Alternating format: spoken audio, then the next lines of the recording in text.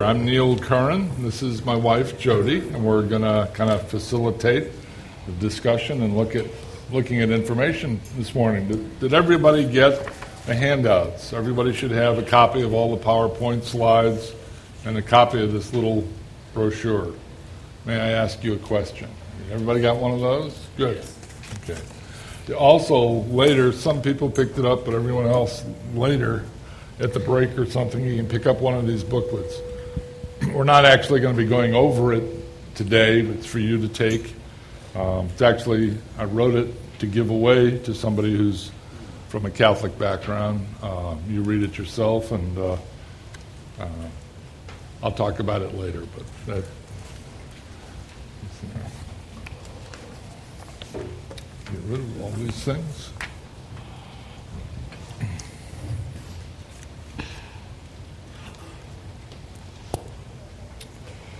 Let me open us in prayer, if I may. Okay. Father, thank you for this beautiful day. Thank you for bringing us all together here at Watermark to look at how we might share the good news with people from a Catholic background. Lord, be with us. Season our talk with grace, our attitudes to people in and out of the church. Just let us be friends. Let us be faithful friends. Let us speak the truth in love.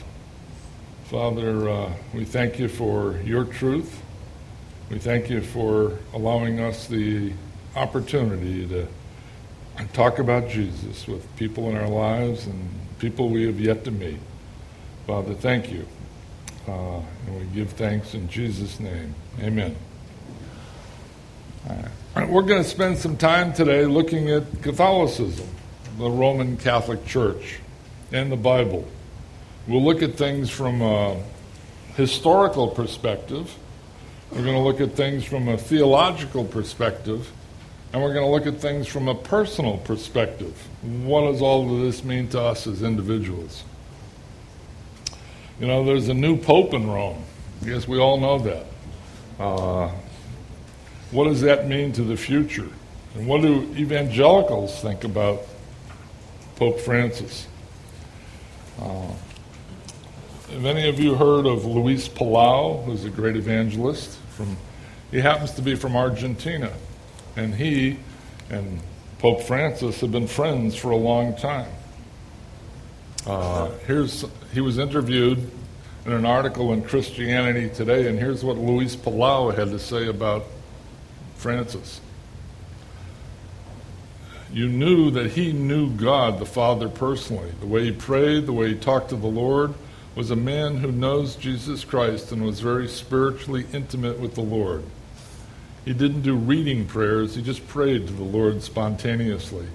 He's a very Bible-centered man, a very Christ-centered man. He's known for his personal love of Christ. He's really centered on Jesus and the gospel, the pure gospel. In the evangelical community, when they realize that he was open, he has great respect for Bible-teaching Christians. And he basically sides with them. They work together in Argentina. So the leaders of the evangelical church in Argentina have a high regard for him. So Luis Palau. Luis was on the board of directors of Dallas Theological Seminary at one time. And he's one of us. He's in our camp. He would be welcome here at Watermark, I think. So, but that surprised me. I'm an old Catholic, you know, so that probably wouldn't have been true in previous years. Now, there was an article in the Dallas Morning News last Saturday about the Pope reaching out to Muslims on Good Friday. He spoke at a service, and he reached out in friendship to our Muslim brothers and sisters. That throws me in a little bit of a quandary. I'm not sure how to respond to that. Our Muslims are brothers and sisters. Certainly not in faith. Anyway, he broke with tradition And on Good Friday, and for years, the Pope would wash the feet of 12 priests who were chosen to be the apostles, and he washed their feet. Instead of doing that and choosing 12 people, he went to a youth prison and washed the feet of 12 inmates, several of whom were women, including one Muslim woman, and he washed their feet and kissed their feet. Kind of radical departure from things in the Catholic Church that I grew up in, and he's actually taken a lot of heat for that within the Catholic Church. So we really don't know what to expect in the future from Pope Francis, but I have a feeling the Church is going to change some. I don't know. We'll see. Catholic churches and Bible churches agree on many things. We agree on the definition of God. We talk about the Trinity, who Jesus is, the reality of heaven and hell. There are a lot of things we agree on which are good. It reminds me of the story of these 3 elderly women who were in the park one day bragging about their sons, each one trying to outdo the other. And a Catholic woman said proudly, "My son is a priest. When he walks into a room, everyone says, 'Oh, Father.'" Not to be outdone, the second woman, who was a Methodist, said, "My son is a bishop. When he walks into a room, everyone says, 'Oh, Your Excellency.'" The third woman, a Baptist, said, "My son is a professional wrestler. He's 6'9" and weighs 370 pounds. When he walks into a room, everyone says, 'Oh my God.'"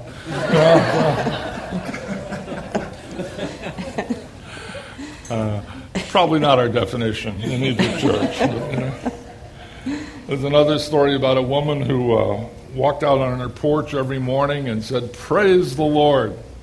And every day her neighbor, who was an atheist, would shout back, "There is no God." Well, one day she cried out, "Lord, I'm hungry. I need some groceries." The next morning she found a bag of groceries on her porch. And she cried out, "Thank you, Lord." And her neighbor jumped out from behind the bush and said, "There is no God. I bought you those groceries." And the lady said, "Praise the Lord. He not only sent me groceries, he made the devil pay for them." I love those. Where do we differ? We at Watermark, we in the evangelical community, where do we differ from the Roman Catholic Church? I think there are 4 areas. How do we decide what's right when we disagree? What's our real authority? How do we decide those things? What's the nature of the church and church history? We have some differences in looking at church history. How do you get saved? How do you get to heaven? There's differences between what we would teach here at Watermark or other Bible churches, what we think the Bible has to say, as opposed to what the Catholic Church teaches. And can you even know for sure that you're saved? We think you can. Those are things we're going to look at today. Let me introduce Jody to you. Jody is the North Texas speaker trainer for Stonecroft Ministries, Christian Women's Clubs, Christian Women's Connections over many, many years. She's a certified evangelism trainer with Evantel and Sun Life Ministries. She's shared her testimony and taught Bible studies all over the United States and China and Africa.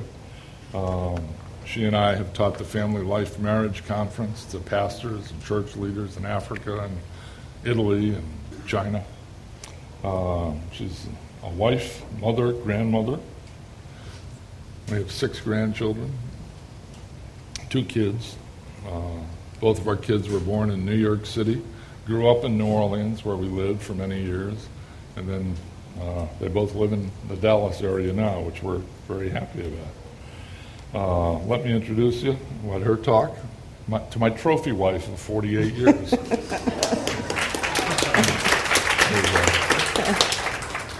He's been my boyfriend for the last 50. We've been at Watermark only about a year and a half. Neil's been a pastor in the Metroplex for about 20 years. And when he retired from that and started Biblical Communications International, we said, wow, now we can go to church where we really want to go to church. Neil was in seminary with Todd. And so we thought this is our opportunity to sit under Todd, and we have loved it here. We are so impressed with what he's done in this church, and the staff is incredible. It's been a great venture.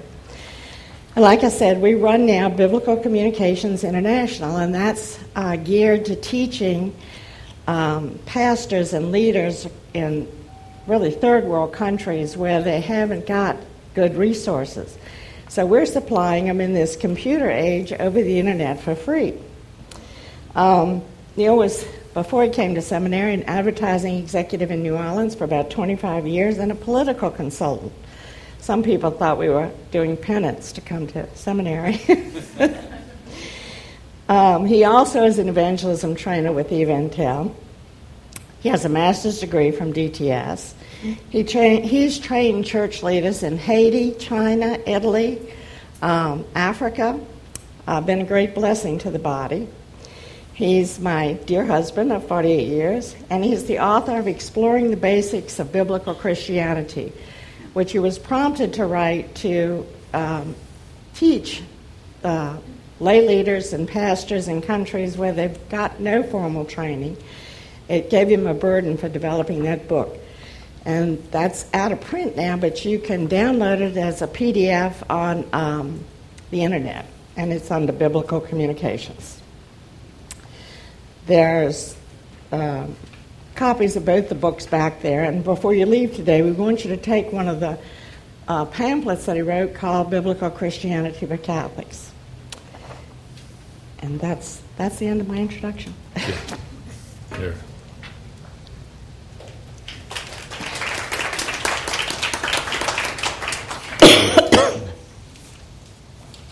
How many folks here were raised in a Catholic family? Wow. You know, I've taught this seminar, parts of it, things like this seminar, in several other churches. Crossroads Bible Church up in the Flower Mound area, Bentry Bible Church up here in further north Dallas. And I think about a third of the people in Bible churches come from a Catholic background. Okay, I think it's like the first century when Paul was going around and he'd start talking to people in synagogues and he'd tell them about Jesus. They knew a lot about God and they knew that a Messiah was to come, but they didn't know about Jesus. And I think there are a lot of Catholics who are kind of pre-evangelized. You know, as a Catholic, I knew a lot about God. I knew who Jesus was. I had not put my faith in him personally the way I have today. I think there are a lot of people out there, and a lot of people who maybe have left the Catholic Church because for whatever reason, and later in life start having kids and say, well, you know, we need to go back to church, and they look for a church to go to, and but they don't consider themselves Catholics anymore. I was a good Catholic. I went to communion most of the time. I was, did my first communion, my confirmation. I was baptized as an infant in the church.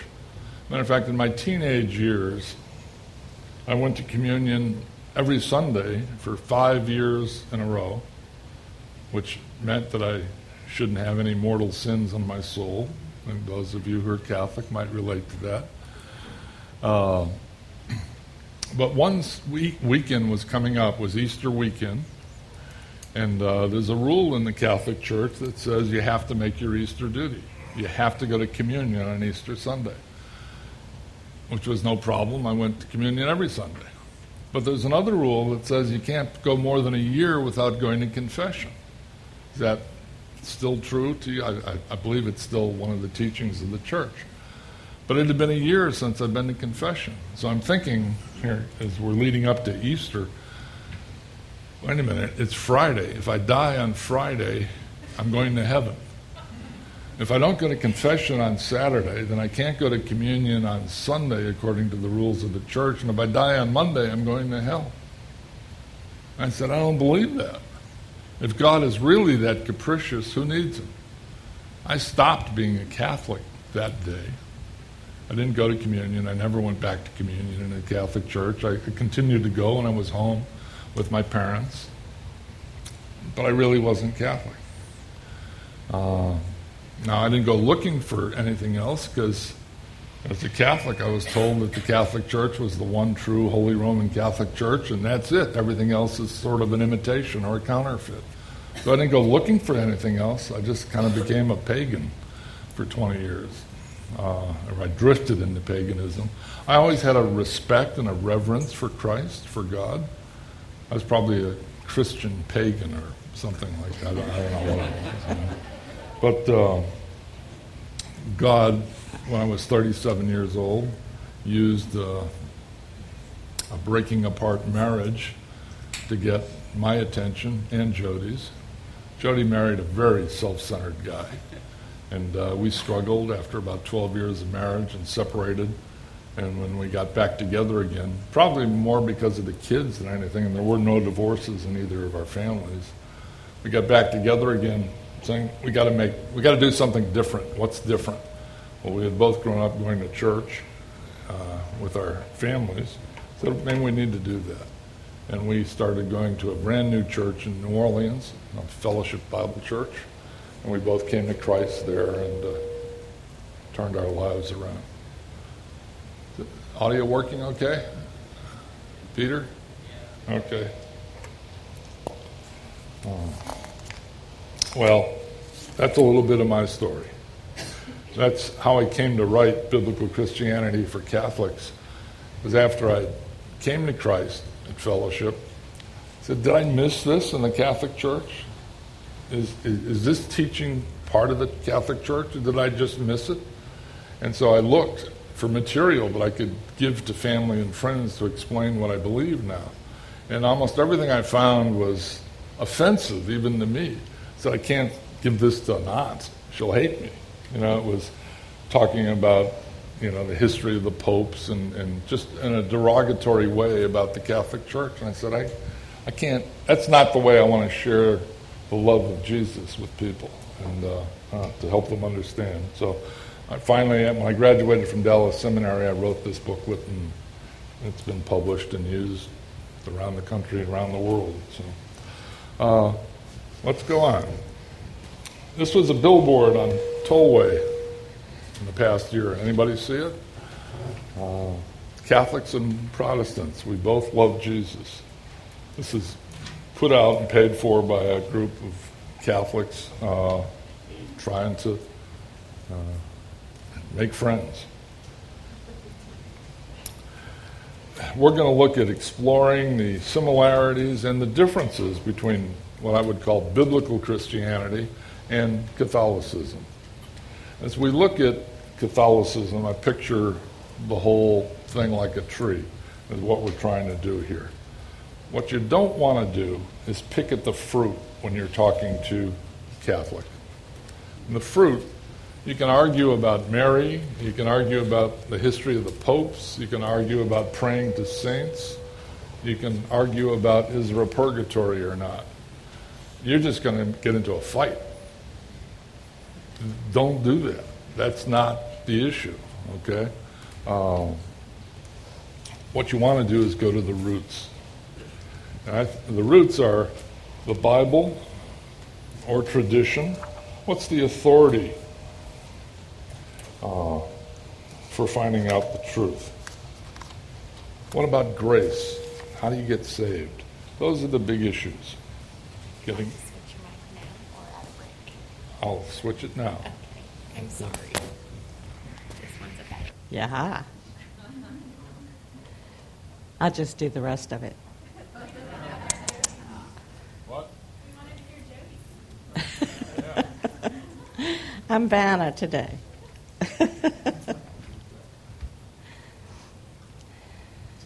Testing, 1, 2, 3. Okay, there we're back online. All right. We want to look at the key issues. Can you hear me all right? Is that back there? Okay. What's the basis for truth? Is it the Bible or is it church tradition? We want to look at the foundation of the church. Is it Peter?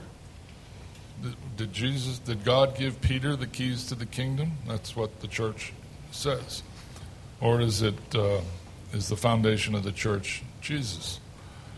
How do you get to heaven? Is it through the rules of the church, or is it through faith alone? Can you know for sure you're going to heaven? We're going to look at all of those things. What's the basis for truth? What's the authority?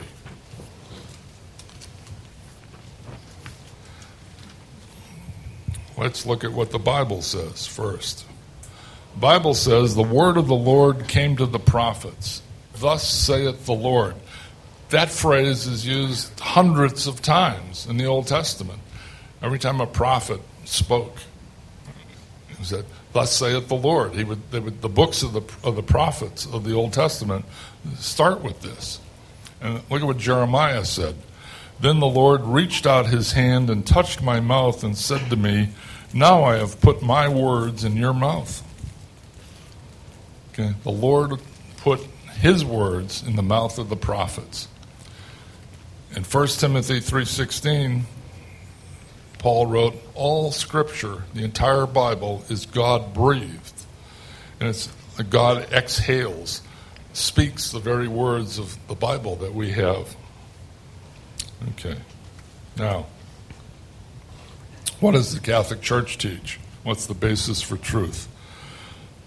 A lot of us have heard the Nicene Creed. We believe in one holy Catholic and Apostolic Church. You know, the word Catholic just means universal. That's the definition of, from the original. But Catholic teaching about the Nicene Creed and about the Church is a little more detailed than that.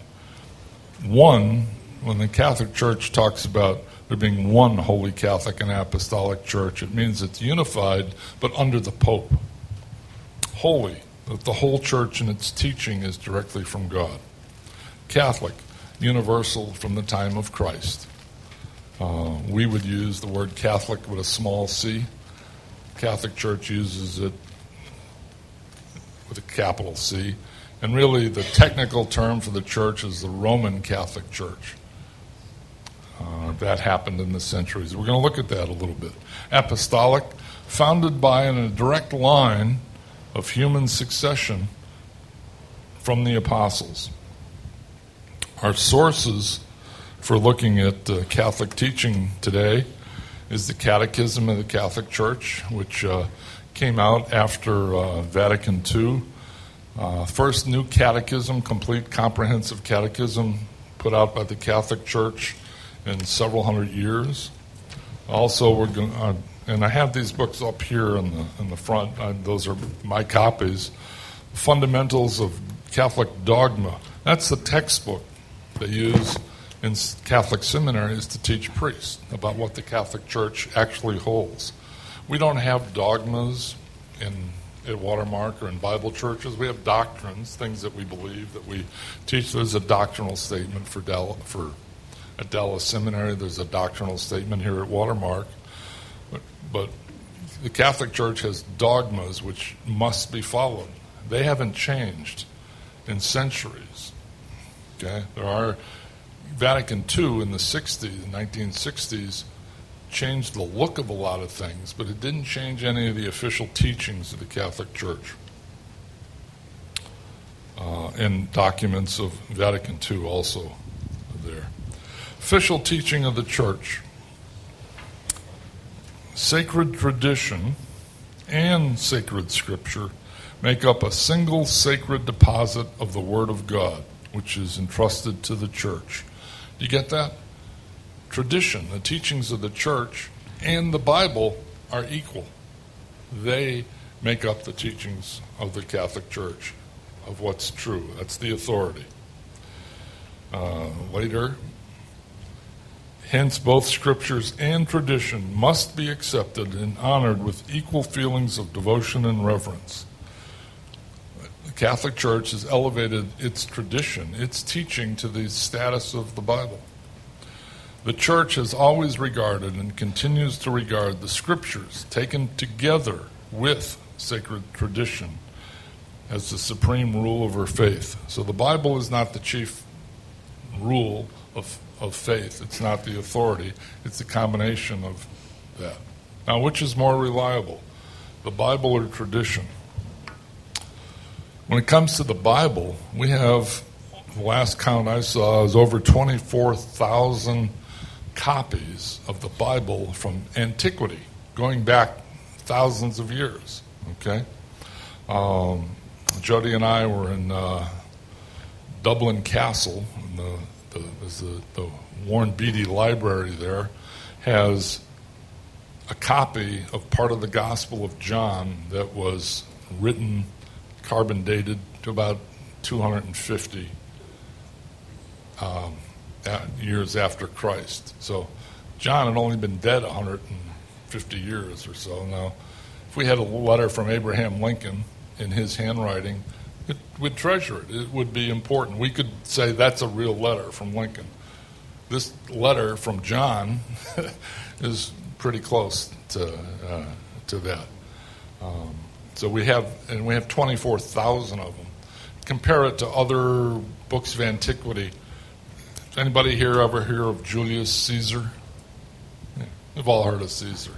He wrote a book called The Gallic Wars about the campaign where the Roman army took Gaul, which is France and Germany. There are 10 copies of that book left that from antiquity. The one closest to the time of Caesar is 1,000 years old. Now we have books dating within a couple of hundred years of the time of Christ, copies of the Gospel of the New Testament. So 24,000 of them, not 10. So we have much more reliable evidence that the Bible that we have is accurate in what the apostles taught than we have of Julius Caesar even existing. So, archaeological discoveries. We have the Dead Sea Scrolls. They've been here in Dallas a couple of times. You can look at them, and the Dead Sea Scrolls were found in a cave in the 1940s in Israel, and they'd been sealed up in jars for 2,000 years. They opened them up, realized what they are. They're the Old Testament scriptures that are 2,000 years old, and they're basically identical to the teachings that we have in our Bibles. You know, the words are the same. So they didn't change over the centuries. The Bible wasn't perverted. It wasn't changed. It wasn't. It's still reliable. We can rely on the Bibles that we have in our hands to be the Word of God. Archaeological discoveries have also verified the authenticity of the Bible. We just heard some teaching on the book of Jonah, right? The children's stories on the book of Jonah. For centuries, people didn't think that Jonah was true, that it was just a big fish story, because Jonah left Israel and went to Nineveh the second time. After he got swallowed by the fish, he went to Nineveh. There's no record of Nineveh. Nobody knew that city ever existed. There's nothing in the archaeological archives, no other records of the city of Nineveh other than the Bible until the 19th century, around 1870. Somebody was digging in about 150 miles north of Babylon near Tikrit, Iraq. And guess what they found? A city buried under the sand with a population of maybe 100,000 people. The walls were 50 feet thick. They dug it all up out of the sand. And you could ride 3 chariots abreast on top of the walls around the city of Nineveh. So it was there, it was a real thing, but there had been no record of it for hundreds of years. It had been totally wiped out. So all of these things talk about the reliability of Scripture. Now, if I started with you, told you a little anecdote, a little story, and said, now I just whisper it in your ear, and would you share it down here? And if you shared it here, and if you shared it here, shared it. By the time it got to the end, it would be a different story. That's the way it happens. If you try that sometime at a community group or a small group, you just share. People forget things. They add things. They change things. To me, that's what tradition is. We are given the Word of God, and we know it's accurate. It's what the prophets and what the apostles wrote, directed by the Holy Spirit of God. We can rely on it. It's true. It gives us truth. It should be our final authority.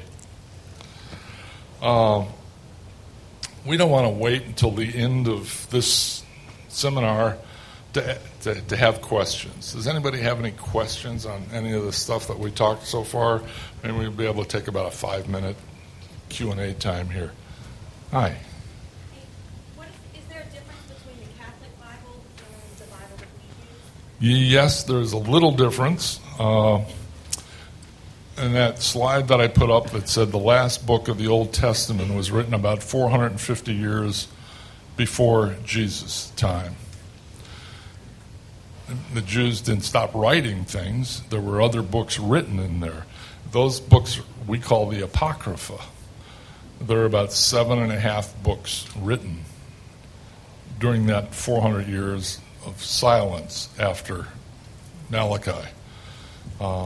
Those books were never accepted as scripture, as part of the Bible by the Jews. Okay, the Jewish priests never accepted them.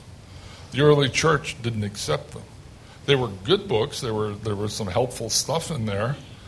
It'd be like saying if we had a book written by Billy Graham, it'd be a good book, or even Todd Wagner, but we wouldn't hold it up the same as the Bible. It's different. When St. Augustine said those books are not part of the Bible, his good friend St. Jerome, who translated the Bible from the original Hebrew and Greek languages into Latin, he translated the Apocrypha books, but he said they're not the Bible. Okay, not until the 1500s at the Council of Trent did the Catholic Church, the Roman Catholic Church, say that those books, the Apocrypha, at the end of the Old Testament, that's where they put them, and they said they are the Bible. Nobody else, the Jewish people never accepted them as such, and so that's really the only difference. You get translation things, but nothing much. Okay? Is there anything contradictory in those books that contradicts? Yeah, the question is, we're recording this, so let me repeat it. Is there anything contradictory in those books of the Apocrypha? There are a couple of things that are why they're there, okay? Why the Catholic Church maintains that they should be there. During that time period, there was a battle in Israel between the Romans and the Jewish people. And one of the Jewish generals prayed for his dead soldiers. That's kind of the basis for praying for the dead. Praying, what happened to them. The development of purgatory and the development of praying for the dead comes out of the books of the Apocrypha. And that's really the only major, those two things are the major things in the books that are it's why the Catholic Church keeps them, and why we never did. The Jewish people never did. If you get a Jewish Bible, they're not there, but they're part of the Old Testament in the Catholic Bible. Anybody else? Here. Men put together the Bible, which essentially means the church was elevated above what we now know as the scriptures. Do you understand? Men put together the Bible, and the church was therefore elevated over the Bible. So that doesn't that conflict with what you were saying about how Scripture Yeah, okay. Well, let me see if I can address that. Men wrote as they were guided by the Holy Spirit. I mean, Matthew, John, Mark, Luke, prophets, they were instrument. God spoke through the prophets and through the apostles, right? I was referring more to the compilation of the scripture. Okay. Well, all these books were written. The last book of the New Testament was written about 96 A.D. A.D. by John, the book of Revelation. Now, there were other letters written, there were other books written, but the church in the first couple of hundred years used them, decided which were likely to be the canon, which are the New Testament. And in the 4th century, around 300 and something, the bishop in Alexandria said he wrote a letter on Easter, and he wrote the 27 books of the New Testament. He identified what the church had accepted. He was the first one to actually write that list up. He didn't make them the New Testament. He just identified what had been accepted by the church up until that point. So I'm not sure. The church didn't make the Bible. The churches in general identified what they saw that God. They identified the Bible. Go ahead. It just sounds like tradition to me. It just sounds like tradition defining what Scripture is. It's something confusing. Okay. Well, too, it was hammered out in councils and codified and canonized. Yeah, you could call it tradition, but it really were various bishops, church leaders, scholars reading these letters and saying, okay, we agree. Now, is that tradition? Identifying the letters and the books that are saying this is canon, this is Scripture, and then identifying that as part of the Bible, the Word of God. Anything that wasn't elevated. What the Catholic Church is doing is taking its dogmas and its teachings and elevating them to the same as the Gospel of John. So the book of the Catechism is elevated to the same as the Gospel of Matthew.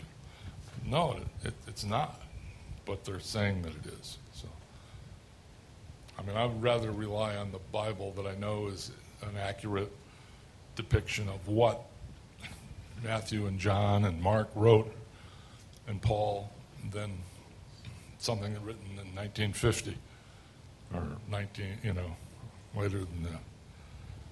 Anybody else have one more question? Do we know who wrote the Catechism of the Catholic Church? Do we know who wrote the Catechism? Yeah, priests, scholars. Oh no, catechisms are new. They are a reflection of the apostles wrote the Bible.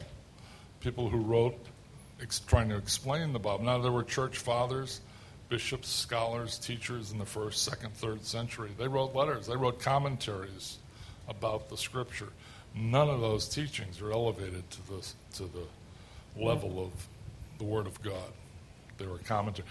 Even today, you can buy a book. Billy Graham has written a book. Todd has not written a book that I know of yet, but he could have. Hey, there's a guy sitting over there who wrote a book, a commentary on the Bible. Put all the words of Jesus together in a book, right? So there are people. I mean, I've written a book on what I think the Bible says by what it means from the teachings that I've had, but it's certainly not the Word of God. Far from it. As a matter of fact, my book, because of that, about a third of my book is really just Scripture, and then trying to explain it and understand it. Okay, we got to keep moving on, or we'll never make lunch, although it's early yet.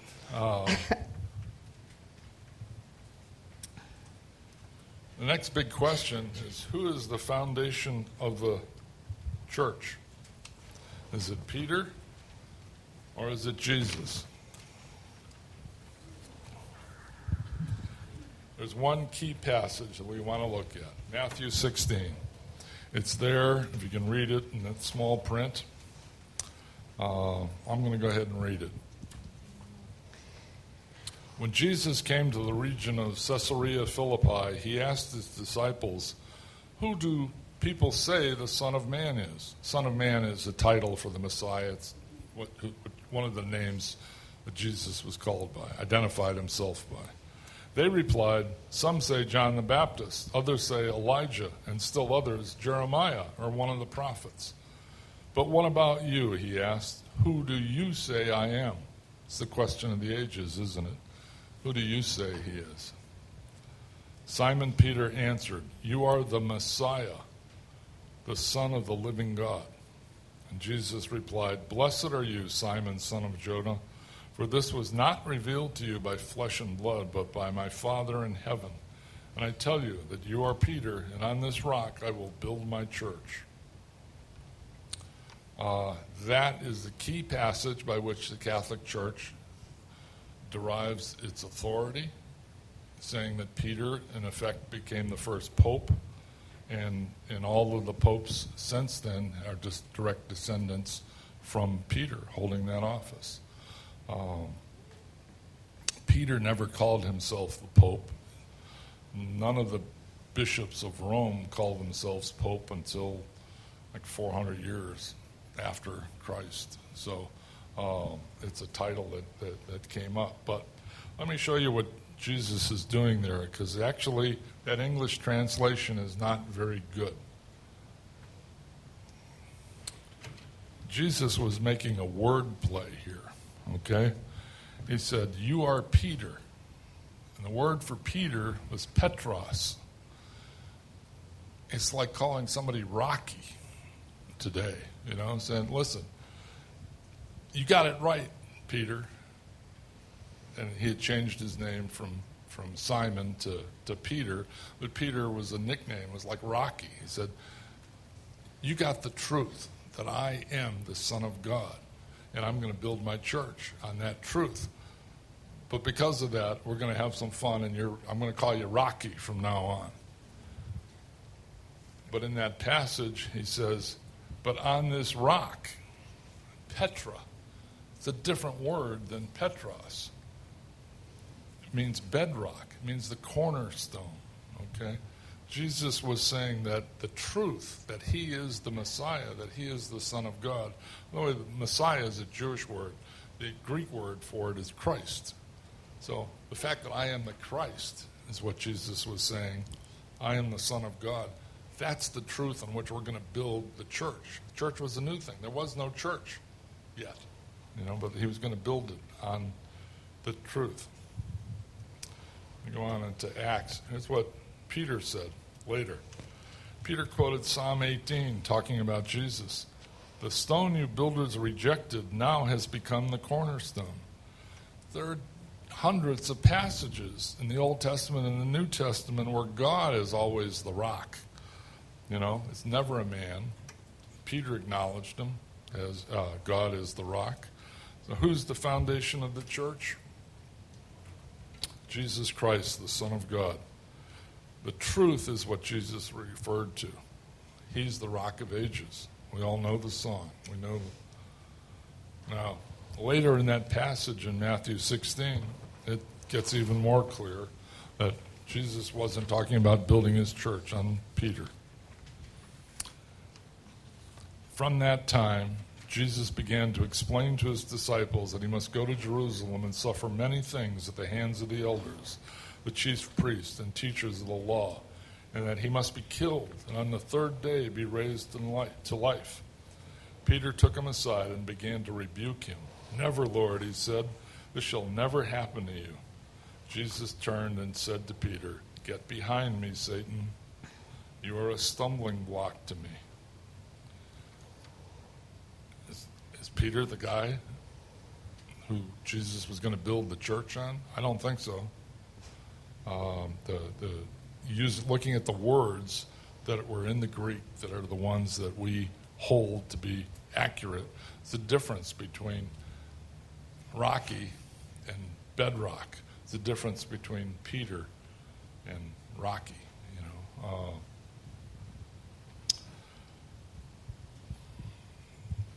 Here's a key.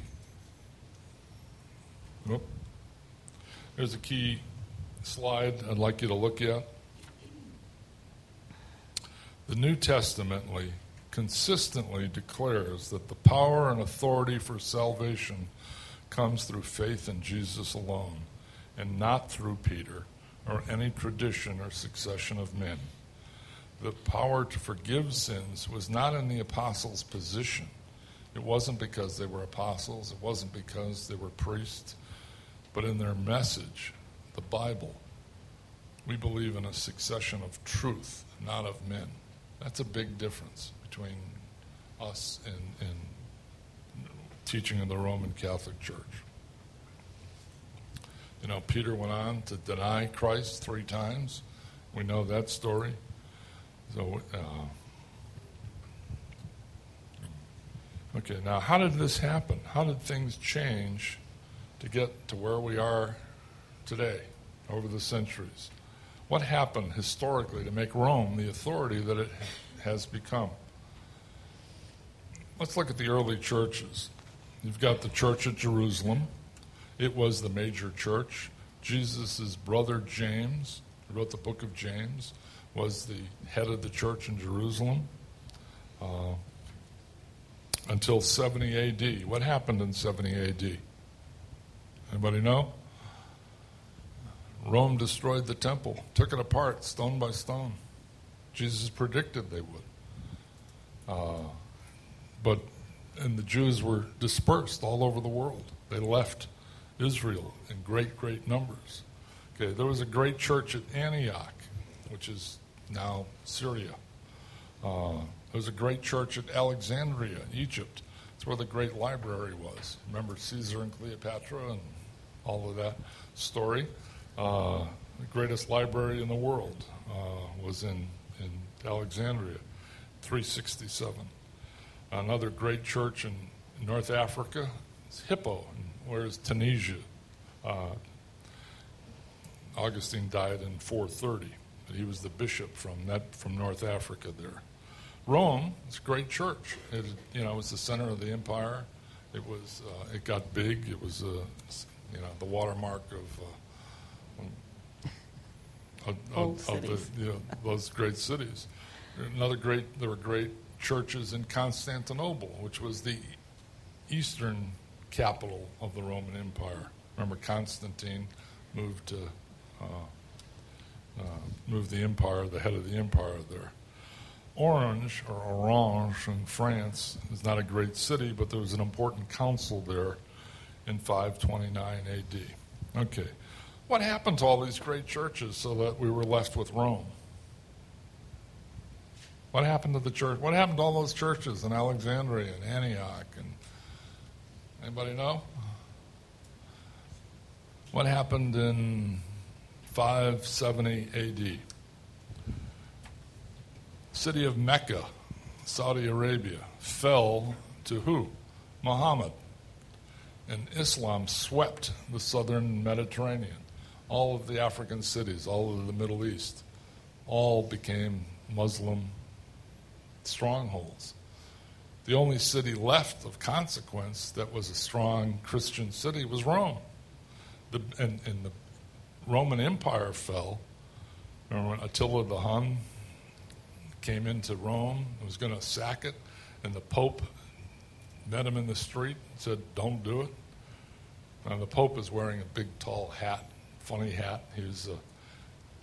If you're Attila the Hun, you would consider the holy man coming out to meet you like a witch doctor. Not that he was, but he would come out. If you're a pagan Hun, and this holy man comes out and says, "Don't do it," you're probably going to take him seriously. You don't know what powers he's got. But anyway, they didn't destroy Rome, and the Bishop of Rome became even more powerful after that. And historically, all the other churches were gone, so everyone looked to Rome to teach the main truths. That's kind of what happened, how Rome got there. Let me look at There's a map of the Mediterranean. You can see along North Africa.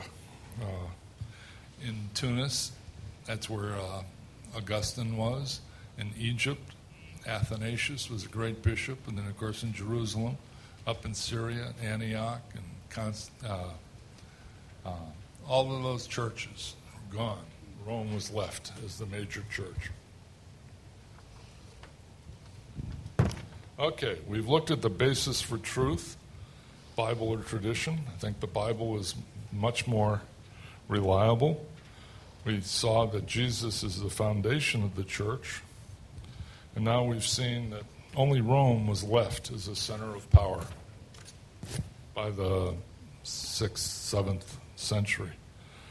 Let's take a few minutes more for questions. Any questions about the foundation of the church? Anybody have?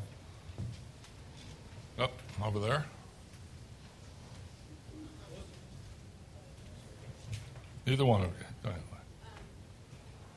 The Catholic Church doesn't really teach the Bible, or the people who attend the Catholic Church don't really read the Bible. Is it because they don't want to look at any their tradition? Question is, the Catholic Church does not teach the Bible usually. Is it because they don't want people to know that it contradicts tradition sometimes, right? When I was growing up Catholic, we were not forbidden to read the Bible, but it sure was discouraged. That's changed a lot. There are a lot of Catholic Bible studies going on. The Catholic Church embraced the charismatic renewal. There were a lot of born-again Christians in that.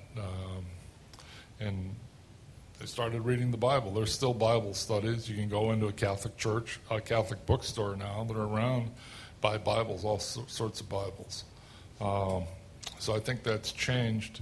But I've been in a lot of Bible studies, and I think that's one of the best things you can do with somebody who's Catholic and you're trying to share with them. Get them into a Bible study, because when you start reading the verses, and we're going to look at a whole bunch of them here, when you look at those verses and say, wait a minute, that's not what I was taught.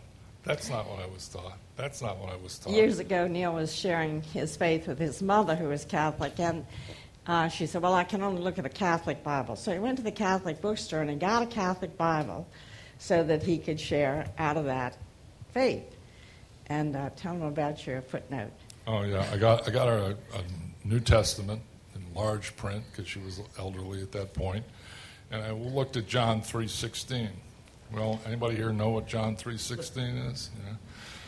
Yeah. I read John 3:16, and it had a footnote explaining John 3:16 in the Catholic Bible. It said, when this verse says that, you may know that you have eternal life. Eternal life has nothing to do with duration, how long it is. It has to do with the quality of your life. I said, what? I was stunned that they actually changed the meaning of John 3:16. That was me. But I think that's changing, and under Pope Francis, that may change a lot. I don't know. I don't know where he's coming from, and I don't know who influences him. Another question here. Wasn't there a point in history where Constantine, or one of the leaders, said that the Roman faith was now going to be Christian, and he just automatically made Baptized thousands. declared them all Christian, and Yeah. there was really no change of heart? The question is, wasn't there a point in history when Constantine, who was the emperor, himself became a Christian and announced that everybody had to be a Christian, basically? And he marched his armies into the rivers to baptize them. Now, to me, that's really one of the issues of how the Catholic Church over the centuries became the Catholic Church. What do you do with all these guys who are been worshiping Roman gods and things, and suddenly you say, all right, you're all Christians. How do you make them look like Christians? Best way to do that is to give them a whole bunch of, give them a rule book and say, you do this. You go to church on Sunday, or it's a sin. Or else. Or you go to communion, or you go to confession. you give them a bunch of rules. We would call it legalism, and we believe in grace. And so I don't know if I know a more grace-oriented church than Watermark. I think we're very privileged to be here. But, yeah, I think that's what happened there. Anybody else? Question here. Say in the beginning, when Peter and James, at the very beginning of the Christian church, before 70 AD, were they called the Way? Were they called the church? Yeah. The question is, in the very beginning, before 70 AD, before the dispersal, was the church called the Way? Yeah, that's one of the terms. It wasn't until Antioch that people Yeah. were called Christians. Church in Antioch was the first place that they were called Christians, which means Christ followers. I don't know what the date of that point where they began called Christians. Yeah, for a long time, Christianity was considered to be a sect of Judaism, which it was. You know, the Romans thought, from the outside looking in, said, "Oh, it's just Jews who believe a little differently than the other guys," and without really understanding who Christ was. That, again, Jesus was the promised Messiah. Christ means Messiah. He came to be the King of the Jews. That's why Joseph and Mary fled to Egypt, right? Herod was going to kill him because he was going to be King of the Jews. He was afraid of him. So that's an interesting thought. You know, when Jody and I had the privilege of going to Egypt after a missions trip in Africa, we were standing there at the pyramids and looking up at them and said, wow, when Jesus was here as a baby, the pyramids were already 3,000 years old. That kind of put them into perspective. You know. Another question. You may have addressed this. I'm just looking for a clear sort of answer. So are the rules / I don't really want to use the word tradition, but the rules and communion and the first communion and the rosary and all that stuff, is it, would you say that it's an interpretation issue, that it's biblically based, or that it's completely man-made? There's probably some basis for it. And now purgatory and praying for the dead comes out of Apocrypha, which is not biblical, although the church claims that it's part of the Bible.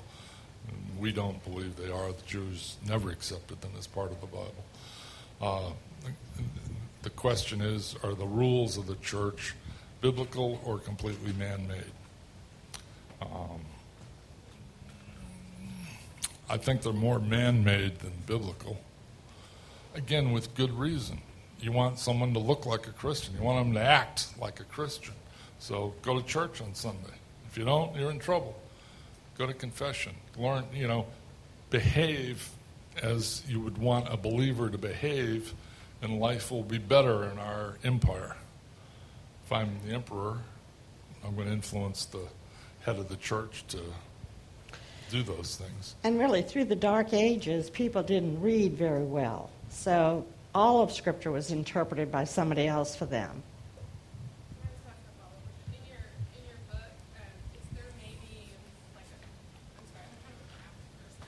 Is there maybe something that says like what the different doodads are, and then maybe what is biblical and kind of maybe what's not, or where it comes from? In my booklet? Yeah. No. I deliberately avoided that. There are other materials. I've got some up here. John Ankerberg wrote a great little book. There's some other things that show pretty contradictory things on that. I didn't want to do that when I wrote this booklet, because I wrote the booklet so that it could be given to either a Catholic or a former Catholic who still had feelings because he had family members in the church, that he could give it to somebody and not offend them and lead them to Christ. The booklet was designed to lead people to Christ. The Holy Spirit will deal with the fruit once you're a Christian. If you put your faith in Jesus, Holy Spirit comes to live inside us, and he's going to deal with truth from that point on. And That's what I chose to do in my book. Some of that's covered in Exploring the Basics, though, the difference. Oh, the other book, yeah. Yeah. There's some of those things in the big book, yeah. One more question? Go ahead. Oh, three more questions. Okay, go ahead. You might have said this, but can you trace the Pope of the Catholic Church all the way back to Peter, or was there a time when, like, the first Pope was kind of called? These are all, like, church leaders. They all had their own leaders, but was there, like, a head of all those leaders? Not officially. Not until about the 4th century. Okay, so you can't trace them all the way back. Catholic Church does. They go from Peter. In tradition is that Peter ended up in Rome after before he died, he was in Rome. There's really not a lot of evidence of that. Some people think he ended up in Babylon, where there was a huge Jewish population and Christian population in Babylon. We know Paul was in Rome. He died there. But the church says that Peter was in Rome, and then the next head of the church in Rome, and I don't have the list, but there's somebody there. They have a list. No bishop of Rome took the title of pope for about 400 years. They wouldn't do that. And there's some that rejected it, said, I'm not the Papa. I'm not the father of the church. I'm not the head guy here. I'm the Bishop of Rome, which is heady enough, but so good question, though. So you said that Matthew 16 was where the Catholic Church derives its authority. Yeah, their interpretation of Matthew 16 is where the Catholic Church derives its authority. Yeah. So the distinction between Petros and Petra is so clear. What's the theory on how they missed that, or how do they explain that away? I don't know. No, that was translated. I mean, you're reading it in English. You don't see it in English. I don't know what it says in Latin. When Jerome translated that from Greek into Latin, I don't know if there's different words in Latin. Greek, and the fact that the New Testament was written in Greek is amazing. It's the most exacting language. Little nuances like that are very, very great in understanding what the meaning of, what did the apostle mean when he said that? What did Jesus mean when he said that? They're like the word for love in Greek. There are about 5 different words for love in Greek, and each one means a little bit different.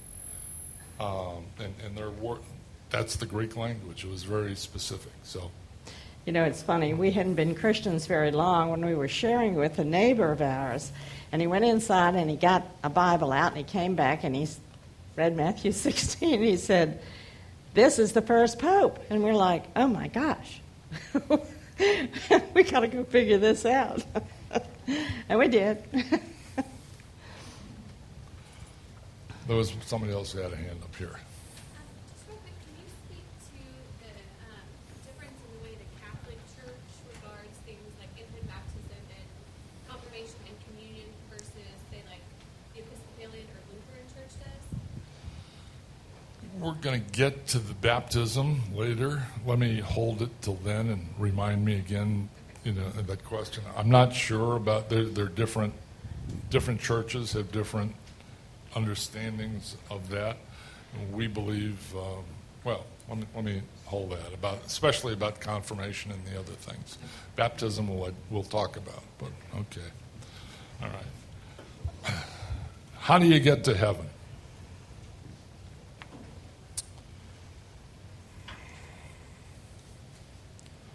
Catholic Church teaches this about how you get to heaven. If anyone says that the sacraments are not necessary for salvation, that without them men obtain from God through faith alone the grace of justification, let him be anathema, cursed, condemned to hell. That's us. That's Watermark. Do you understand that? I mean, that's the Council of Trent in 1545 said that if you think you can say you're saved by grace alone and not participating in the sacramental system, you're going to hell. You're condemned right now to hell. That's pretty clear. They're sacraments. Those of you who are coming from a Catholic background, you know about the sacraments. How many sacraments are there? Ooh, good Catholics. What are the 7 sacraments of the Catholic Church? Baptism, confession, communion, confirmation, which happens when you're about 14 or something. You become a soldier in the matrimony. Oh, she's good. Yeah, anointing, the last rites, basically. Yeah, that's the 7. Yeah, holy orders. If you become a priest or a nun, that's one of the sacraments too. So, and you have to participate. You have to work something to get to heaven.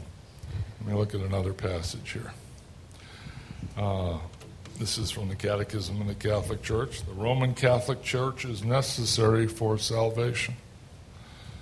You can see why parents get a little crazy if they're good Catholics, have been raised Catholic, and their kids leave the Catholic Church.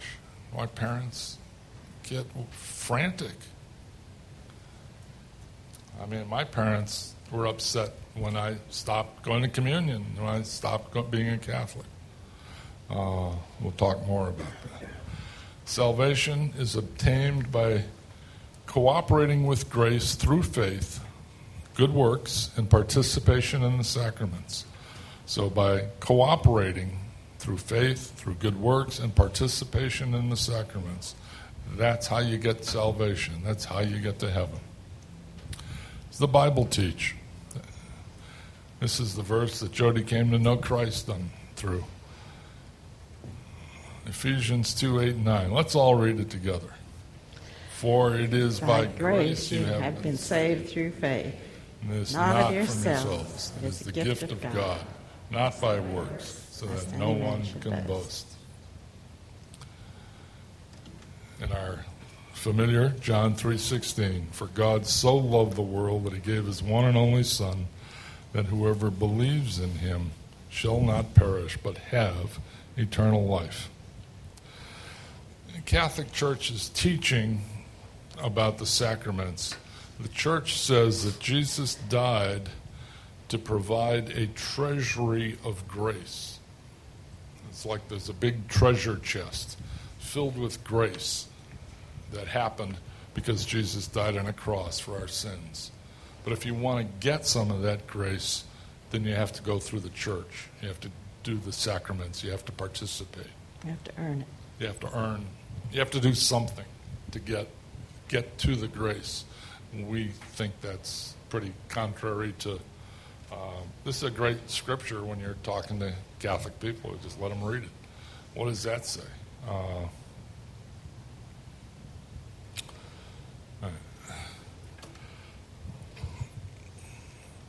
want to look at the gospel itself.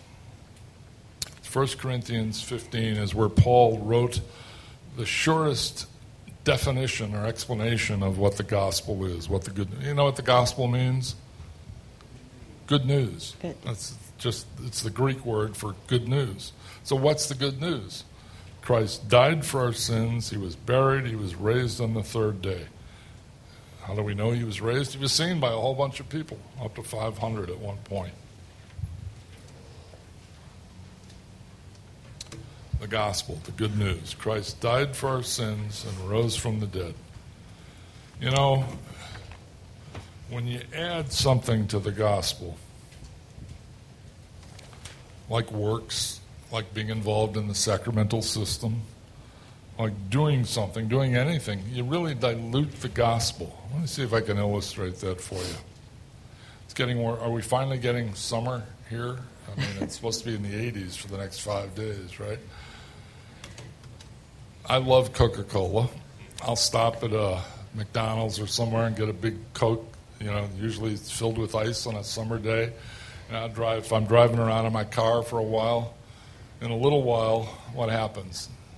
The ice melts, and what happens? It dilutes the Coke. And the Coke is no longer satisfying. It's kind of watered down, right? When you add something to the gospel, you're watering it down, and it doesn't satisfy, it doesn't save. If you're believing in something that's watered down, and I think that's what the sacramental system does to the gospel of Jesus Christ, I don't think it satisfies. One of the things we think you need to know, that's why you all got one of these booklets. I'm looking at my booklet. This booklet's in Swahili. This one's in Chinese and English. We've used them all over the place. But we think you need to know a method of presenting the gospel. Jody, you want to? Well, I thought we were going to take a little break here. What time is it? It's 11 o'clock. We got to go till 12. Yeah, let's take that 10, 15-minute break. You can go back up and get some food, drinks, bathroom breaks.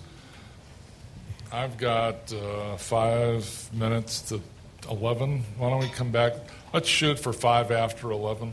No, you got it's 10 to 11. Okay, 5 after 11. We'll be back. Okay, thank you.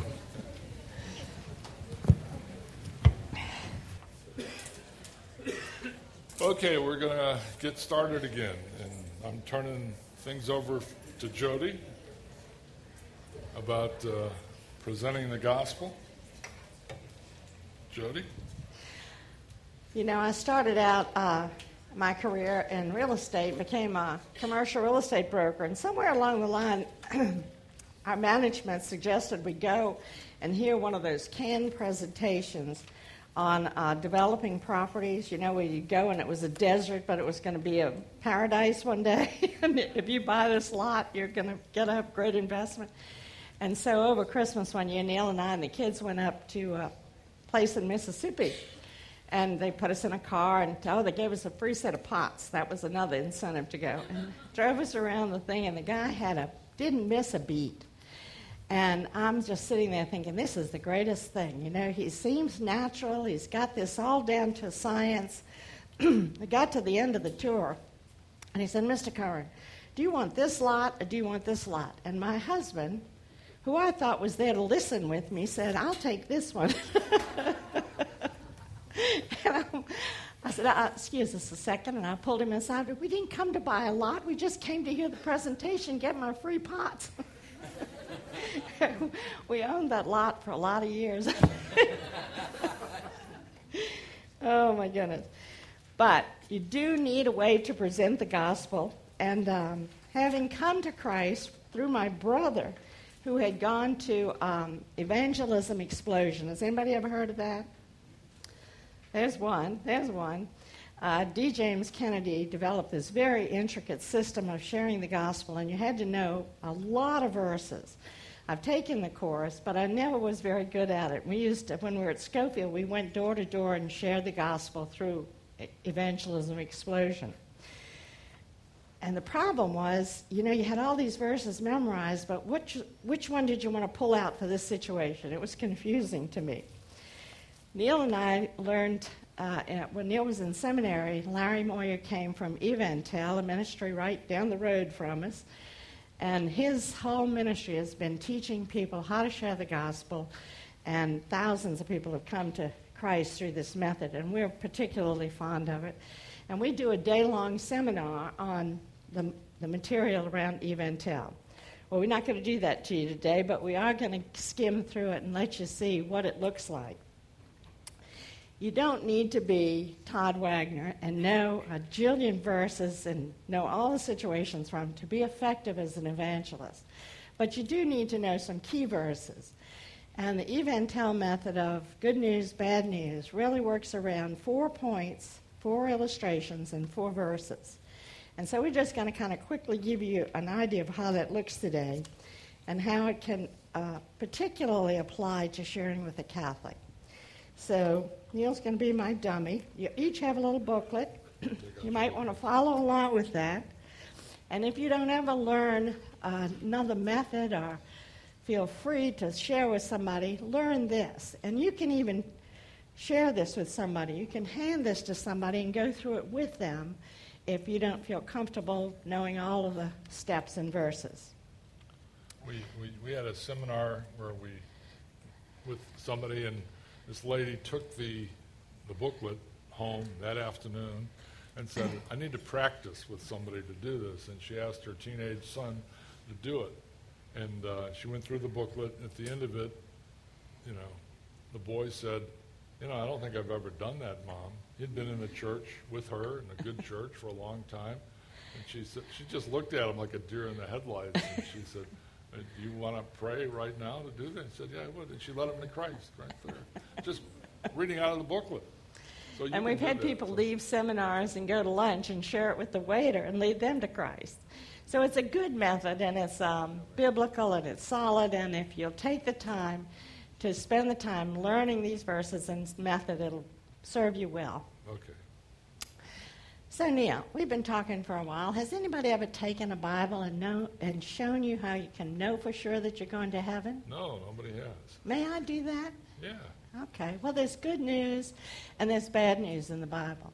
The good news is about us, and the bad news is about us, and the good news is about God. So let's start with the bad news. The Bible says that we're all sinners. Here, look at this little Bible or tract and read this little verse here. Romans 3:23 says, For all have sinned and fall short of the glory of God. Sin is an archery term. It means to miss the mark. If you shoot an arrow at a bullseye and you miss it, that's called a sin. And most of us have missed the standard that God has set for us. We've missed the mark. A good way to illustrate that is to say, let's go outside and pick up some rocks. We've got a lot of rocks around Watermark. And see if we can throw it to City Hall at Fort Worth. Now, you might throw the rock a little further than me, but we're both going to miss City Hall at Fort Worth, aren't we? And that's what the Bible's talking about when it says we're all sinners. We've missed the mark. In thoughts, words, and deeds, we've just not been perfect. But the bad news gets even worse. Let's read this next verse because it's about the penalty for sin. Romans 6:23 says, For the wages of sin is death. So if you work for me and I agreed to pay you $50, what would be your wages? $50, right? Yep. That's what you've earned. The Bible says that we sinned and we've earned death. And biblically, death means eternal separation from God. And since there was no way for us to come to God, God in His grace has come to us. And that's the beginning of good news. Christ died for us. So I want you to read this next verse in Romans 5:8. But God demonstrates His own love toward us in that while we were still sinners, Christ died for us. And let me just say here, it's important for them to see these are God's words, not just something you're saying. So having them read it's a lot more effective than you're reading it. Yeah, let them read the verses. You can even highlight them in your Bible if you want to do that and do it that way. Okay, this is a great illustration. Suppose you were in the hospital dying of cancer, and the doctors would say you only have a couple of days left. And I come along with a new machine from MD Anderson, and I said, look, this is just brand new, and it's developed so that we can hook each other up. And it'll take all of the cancer cells out of your body, transfer them to mine, while you get all of my good cells. So even above your objections, we agree to do that. And I take all the cells out of your body that are cancerous into my body. What's going to happen to me? You'd get cancer. You'd die. That's right. What's going to happen to you?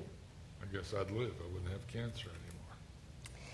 That's what the Bible says Christ did for us. He took our spiritual cancer on Himself and died on a cross.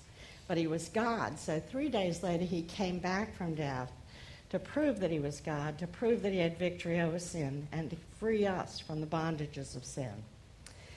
And so just as the bad news got worse, the good news gets even better. I want you to read one more verse that says we can be saved through faith in Christ. Read Ephesians 2:8 and 9. For by grace you've been saved through faith, that not of yourselves. It is the gift of God, not of works, lest anyone should boast. Faith really means trust. So what must you trust Christ for? For being God and for dying in my place, paying the penalty for my sins. You know, you came in today and you sat down on a chair. That's a great picture of what trust is. You didn't pick up the chair and test it to look who manufactured it. You just sat down. That's a picture of trust. And we must trust Christ to get to heaven through no effort of our own. But you may say, I'm religious, I go to church, I'm a good person, I help the poor, I don't do anything that's really bad. Those are all good things. And the Bible says that God has prepared good things for us to do in advance. But you must trust in Christ alone for God to give you eternal life. Then it goes on to say, meeting objections that people have and thinking carefully. And then there's a little place that, in real estate we called it a closing. And you always want to do a closing. Say, is there anything keeping you from trusting Christ right now? No. Some people will say, no. Yeah, and so you want to pray with them. And a good thing to do is to pray and let them repeat the prayer after you. So would you like to pray that prayer, Neil? Sure. It's about time. Dear God, Dear God, I know I'm a sinner. I know that I'm a sinner. I know that my sin deserves to be punished. I know that my sin deserves to be punished. I believe Christ died for me and rose again from the grave. I believe that Christ died for me and rose from the grave. I trust Jesus Christ alone as my Savior. I'm trusting Jesus Christ alone as my Savior. Thank you for the forgiveness and everlasting life I now have in Jesus. Thank you for the forgiveness and everlasting life I now have in Jesus. Amen. Amen. Now, that's somebody you want to go on discipling when you have a chance and helping them to understand all of the basics. And there's some other little sheets in here that what do you do now and what just happened, so that you're confirming in that person that they've made a decision to put their trust in Jesus Christ alone. But there's one more verse there. John 5:24. What? He who hears my word is... Oh, yeah. That's a biggie. So that's just a synopsis. Take that with you. Stick it on your mirror in the bathroom, and in the morning, Practice. commit to learning it, and then ask God to open doors for you to share it. You'll be amazed at how He does that. One of the ways that we found to be effective through Eventel, sharing with a Catholic, is when you get into a discussion with them, you can draw three circles, a W, W plus C, and a C. Now the first one, the W, is somebody that says they're getting to heaven because they're a good person, they haven't murdered anybody, they do go to church, they do such and such. So if you're depending on works to get you to heaven, all the good things you do, then Christ's death was absolutely unnecessary. Why did He die if you can earn heaven by yourself? Well, no. We have to have Christ too. So then you go to W plus C. And this is Christ's death. Christ's work. Your works plus Christ. So I'm depending on Christ, but I know I have to do all these things. You can't just not do anything, Say, well, if you're depending on works plus Christ, then you're really saying Christ's death is insufficient. It wasn't good enough to get you into heaven. And then the third circle is just the C. That's Christ alone. And when you put your trust and your faith in Christ alone to get you to heaven, you're saying, Christ, your death was sufficient. It's all I need. And you put your trust in Christ and Christ alone.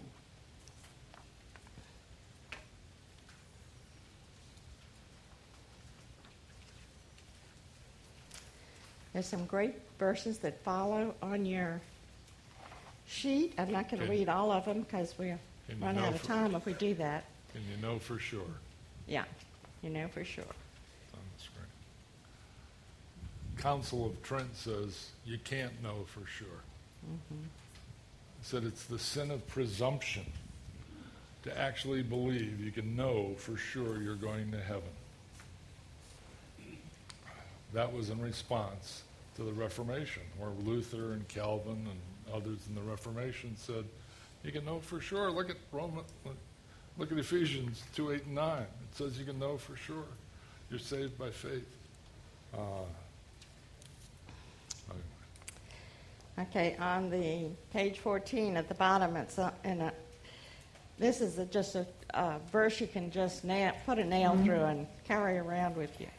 It says, "For I'm convinced that neither death, nor life, neither angels, nor demons, neither the present, nor the future, nor any powers, neither height, nor depth, nor anything else in all creation will be able to separate us from the love of God that is in Christ Jesus our Lord." That's Romans 8:31 through 39. Wait. And that's very difficult. What? I'm trying to catch up with you. Oh. Okay, skip that. That's good, but skip it. Okay. That's a great verse to use with a Catholic because they've been told they have to participate in the sacraments, they have to do good works, and that maybe they'll get to heaven, because it's a presumption of sin to say you're not going to get to heaven, to say you are going to get to heaven. So that's a great key verse. Also, 1 John 5:13. "I write these things to you who believe in the Son of God, so that you may know that you have eternal life. Not guess, not hope, but so that you will know you have eternal life." God wants you to know that when you've trusted Him and developed a relationship with Him, you're going to heaven. And then on the next page, we have some things that Jesus said. He said, "All those the Father gives me will come to me, and whoever comes to me I will never drive away. Where? For I have come down from heaven, not to do my will, but to do the will of Him who sent me. And this is the will of Him who sent me, that I shall lose none of those He has given me, but raise them up on the last day." Do you see the security in those verses? God Himself is telling you that you are secure forever in His hand. John 6:37 through 40. "For my Father's will is that everyone who looks to the Son and believes in Him shall have eternal life, and I will raise them up on the last day." And then again Jesus said in John 10:27 through 30, "My sheep listen to my voice. I know them, and they follow me. I give them eternal life, and they shall never perish. No one will snatch them out of my hand. My Father who has given them to me is greater than all. No one can snatch them out of my Father's hand. I and the Father are one." So, do you know you're going to heaven for sure? Absolutely, according to His Word. And then in Romans 8:1 and 2, "Therefore there is no condemnation for those who are in Christ Jesus, because through Christ Jesus the law of the Spirit gives life. The law of the Spirit who gives life has set you free from the law of sin and death." Free and free indeed. And Neil's going to talk about some of the key points in the church history. Yeah, thank you, Joe. I want to look at some of the questions that came up during the break. People asked about some points in church history. We want to look at those again. Malachi wrote the last book of the Old Testament, 450 B.C., and John wrote the last book of the New Testament in around 96 A.D. Big point in the theological development of what the Bible means by what it says occurred at the Council of Ephesus in 431, because St. Augustine taught that salvation is solely a gift from God and that man is incapable of helping himself. There was a British monk named Pelagius at that time who said, no, that man participates in saving himself. It's very humbling to come to Christ with empty hands. What do you mean I'm not good enough to do anything to get to heaven? I think I'm okay, I'm compared to Hitler but the truth is, we're all sinners, and we don't bring anything to the table. 100 years after Ephesus, the Council of Orange in France agreed with Ephesus and denied the concept of a spark of good in man. There was a monk called Cassian who ended up, he was kind of ostracized after this council and said, go away. And he went off and he started a monastery somewhere. But that was the beginning of the monastery system in the Catholic Church. And his little heresy kept going from there. Timing in church history. I was told, again, Catholic Church has been the same from the beginning, that nothing's changed. It's always believed what it believes. But the doctrine of purgatory wasn't approved as an official dogma of the church until 593. Prayers to the saints and Mary were approved in 600.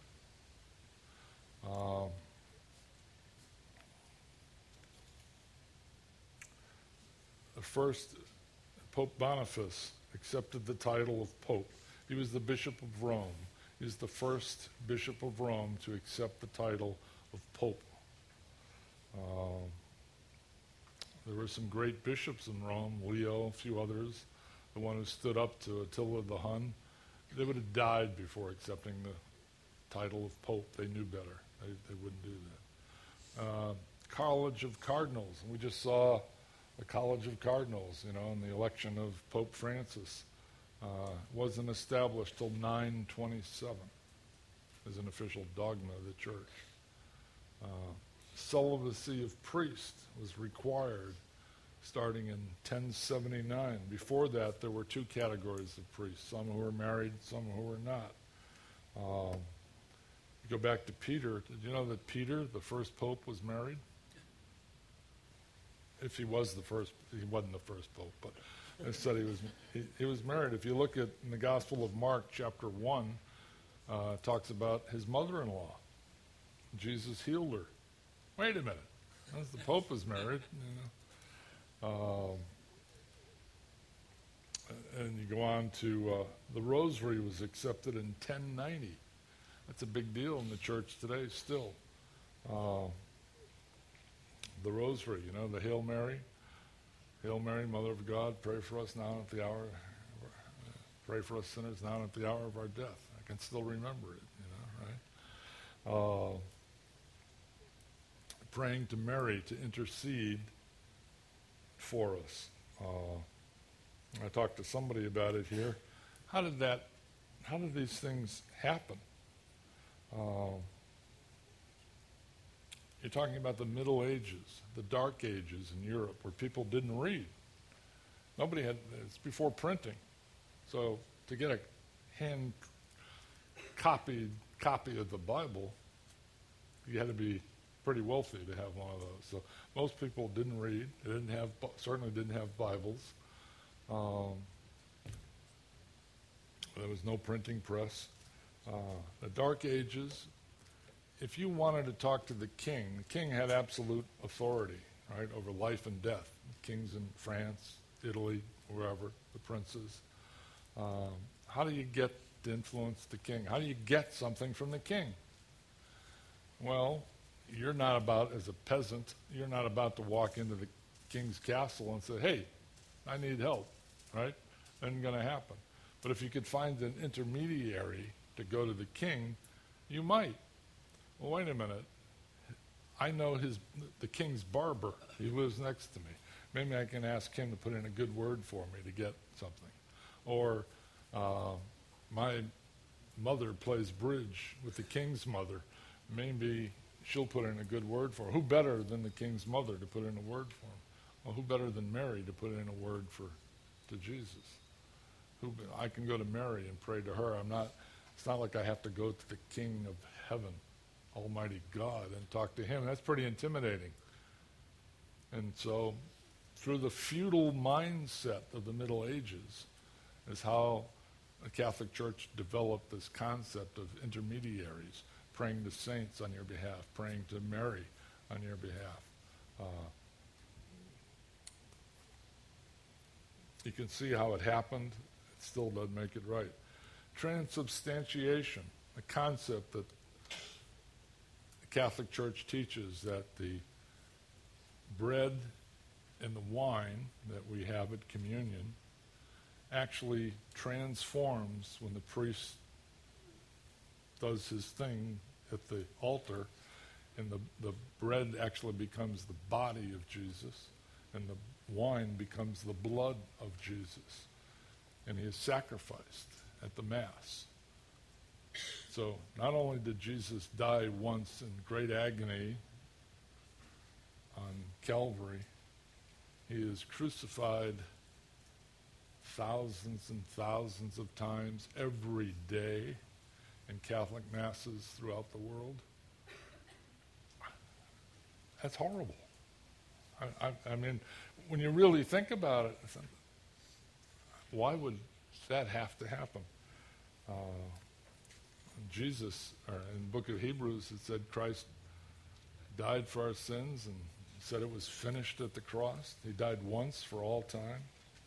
And you think about it, if you take Catholic theology, there's a Catholic theologian who talked about that actually communion occurred for the first time where? The Last Supper. That Jesus actually turned the bread and the wine at the Last Supper into his body and blood. Wait a minute, he hadn't even died yet. So if communion is possible the day before he died, then his death was unnecessary. No, it wasn't. It was necessary. That's the whole point of the cross. Actually, when you think about it, they're denying the necessary quality of the cross. We believe that communion is a memorial. It's a picture of what Jesus did for us. We'll remember him. I love what, how many people were able to come to Good Friday service here at the church? A whole bunch of us. I love what Todd teaches. We both agree on it. I think it comes from Dr. Pentecost at Dallas Seminary, but he talks about every time you eat, every time you drink, remember me. It's not just it's not a sacrament. It's not just a ritual. In the Old Testament, they had dietary rules, right? The Jews had to every time they ate, they had to stay kosher. So they couldn't drink anything. They couldn't eat anything at all the time. Every time they put something in their mouth, they had to remember who their God was. And he said, don't do that. Do this. And well, we don't have to do that. We're not under obligation to do that. We're under grace now, not under law. But every time we eat or drink, we should remember the sacrifice of Christ for us. We can remember grace. That's a great picture, That's why we say grace. That's right. Other major dates in church history, in the Roman Catholic Church history, at the Council of Trent, tradition was equal to the Bible. Council of Trent was the Catholic Church's reaction to the Reformation. These Catholic priests, Luther, Calvin, others, said, wait a minute, we got the Bible now, printing presses, people are getting the Bible, they're reading. We can't be teaching this stuff. This is contrary to what I read in Scripture. And the Catholic Church, to defend itself against the priests who wanted to reform the church, came up with the Council of Trent, and they codified some of these things like tradition being equal. The Immaculate Conception of Mary wasn't declared officially by the church until 1854. Did you know that the church says that Mary was immaculately conceived? It's not talking about the Immaculate Conception is not about Jesus. It's saying that Mary was immaculately conceived without sin. That's totally unbiblical. There's nothing in the Bible. When Mary had Jesus, the baby, she and Joseph went to the temple and made a sin offering, which was part of Jewish law. So she made an offering for sin. To say that she was born without sin is only Jesus was born without sin. Next point, the infallibility of the Pope was declared in 1870. That's pretty late. you know? And actually, for the Pope to make an infallible declaration saying that this is right, this is true, and nobody can argue with me, he has to say that in advance. He said, this is a papal bull of infallibility that I'm making. He's never done it. There's never been an infallible statement made by the Pope because he has to say it that it is infallible. But the very threat that he has, that he can say that, nobody argues with him within the church. But that didn't happen until, again, 1870.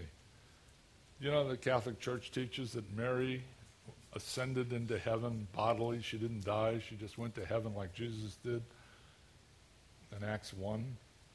That wasn't declared official until 1950. Give me a break. I mean, how do you do that in 1950? 2,000 years after she died. They're saying, no, she didn't really die. She went to heaven. There's no evidence, there's no grounds for that. So the Catholic Church teaches many ideas. I think many Catholics have no idea how the church has changed over the centuries. Talk about baptism for a minute. Infant baptism versus believer's baptism. I love the believer's baptism we have here at Watermark. You got hundreds of people being baptized in that swimming pool out there, right? It's great. It's really cool. But water baptism is a picture of what happens when someone has trusted Christ. It's a public identification with Christ. You know, the word baptism, baptizo in the Greek, it was an industrial term. It had to do with dyeing. When you take like dyeing a piece of cloth and changing the color, you take a piece of cloth, you put it into a vat with a dye, and it becomes purple or whatever. It becomes identified with that purple. When you're baptized, you are publicly identifying with Jesus Christ as your Savior. That's what baptism is. It's a picture. It's an illustration of what happens spiritually when the Holy Spirit. The moment you trust Christ, the Holy Spirit baptizes you with the Spirit.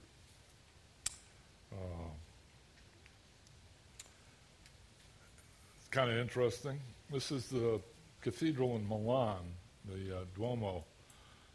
Underneath the cathedral, the present-day cathedral, is the site of the original church in Milan, where St. Augustine was baptized in 387. If you look at that, guys, that's a swimming pool. He wasn't sprinkled with water. He was dunked. We've walked around in there, and I mean, it's a swimming pool. He was that's what the church was doing in 387 A.D. for the great Augustine. Indulgences. You know what an indulgence is? You paid money, you did something, and you gained favor. You got 50 years ago when I was a Catholic, I remember Mass cards. You could buy a Mass card and you paid $10 for one, or you'd pay $100 and get a Mass said by the Pope, and it took some years off of your time in purgatory, or somebody else's time in purgatory. That was an indulgence. To pay for the building of St. Peter's Basilica in Rome, the Pope had indulgences being sold all over Europe. That was really one of the big things that started the Reformation, that Luther went bananas over and nailed his thing to the door. He said there was a guy Tetzel was selling indulgences throughout Europe. His little saying was, as soon as the coin in the plate rings, another soul from purgatory springs. A lot of Catholic people, I mean, I hardly knew any Protestants growing up. I knew one Protestant kid in elementary school. I knew more later in high school. I didn't go to parochial school. I went to public school. Well, my city was Catholic, French Catholic, Irish Catholic mostly. But I didn't understand the Protestant Reformation. Protestants were just somebody else. The Protestant Reformation was founded by Catholic priests. They wanted to reform the church. Okay, so Calvin when Calvin left Notre Dame Seminary in Paris, his spot in the seminary was taken by, what's his name? Loyola, who went on to found the Jesuit order. St. Ignatius. You know. I think, I'm not going to say it, but anyway, I love Calvin, and you know he's a great man of the Bible, great teacher. I think Loyola was not, but anyway, the Jesuits changed. The Jesuit order has been the stormtroopers of the Pope for centuries. They are the ones who really fought against the Reformation, and this is the first time ever that a Pope has been a Jesuit. It's going to be interesting to see where he goes. And yet, I spoke well of him earlier. I'm hoping that he's a different person than, you know, as Luis Palau and evangelicals in Argentina who know him speak well of him. The concept of mass card, if you could buy a mass card today, I Googled mass cards the other day. I got a page of places you can buy mass cards today. You can buy them from St. Patrick's Cathedral in New York. You can buy them at any church, really. It's interesting. This one place, the Capuchin Mission Office, where you can buy mass cards, a mass card for the deceased. So you're buying. Why would you buy a mass card for someone who's dead? Okay? Except, again, they were pretty clear about it 50 years ago. You bought it to get them time out of purgatory. Okay? They don't say that anymore. The church is, because of pressure from the evangelical church and Bible scholars, said, you can't justify that anymore. But it says, please have one of your missionaries celebrate a mass or masses for the repose of the soul of the deceased person. Repose of the soul. What does that mean? For the rest, for the peace of someone's soul who's already died. So you pay individual masses, suggested offering $5, a novena of 9 masses, $45. St. Patrick's has got a whole list of how much you pay for those. Compare that to 2 Corinthians 5:8. To be absent from the body is to be present with the Lord. I can't imagine anything more peaceful or anyone more at rest, more than being with Jesus. Why would I have to pray for someone to be at peace who's with Jesus? You know? Indulgences probably make me mad like Luther. I don't know, Calvin. Anyway, that's not what we...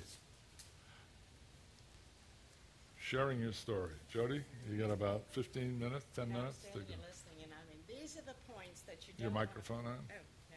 Hold on.